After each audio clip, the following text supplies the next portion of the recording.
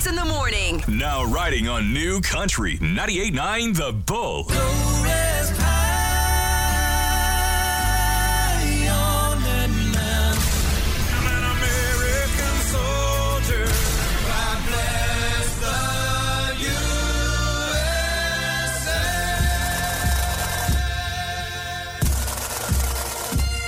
This is Green Beret Bob. Fitz is my son.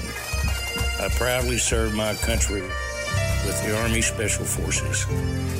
We live in the land of the free because of our brave men and women, past and present.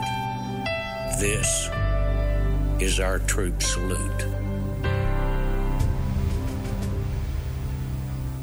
And the freedom you are experiencing today, this Monday, and the freedom you just experienced over the weekend was brought to you by the proud men and women who serve and who have served our nation. And, you know, there's an unfortunate connection between war and politics that I think we're all aware of. Soldiers don't start wars. That's up to the politicians.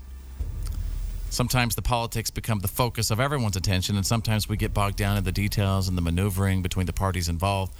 In the 20th century, it really became common for governments to call wars conflicts. Both Korea and Vietnam were called conflicts by the media and the suits, but the men on the ground knew the truth. These were wars. And today we're saluting Don England of the United States Army. This salute was brought to us by Don's loving daughter, Joyce Britton.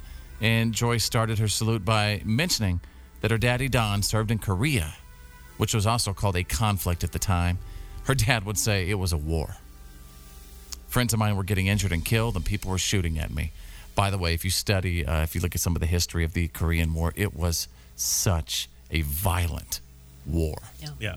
Also, just brutal conditions. Yeah, you know, right. The Marine Corps famously, the frozen Chosen was. Wow. The Chosen River Valley was. You know, they fought in the winter there.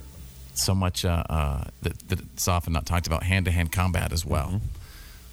We salute our fighting men and women because the experience on the ground is war, no matter what it's named or how the press discusses it. And veterans like Don England, who survived wars like Korea, returned to a nation that they helped keep secure.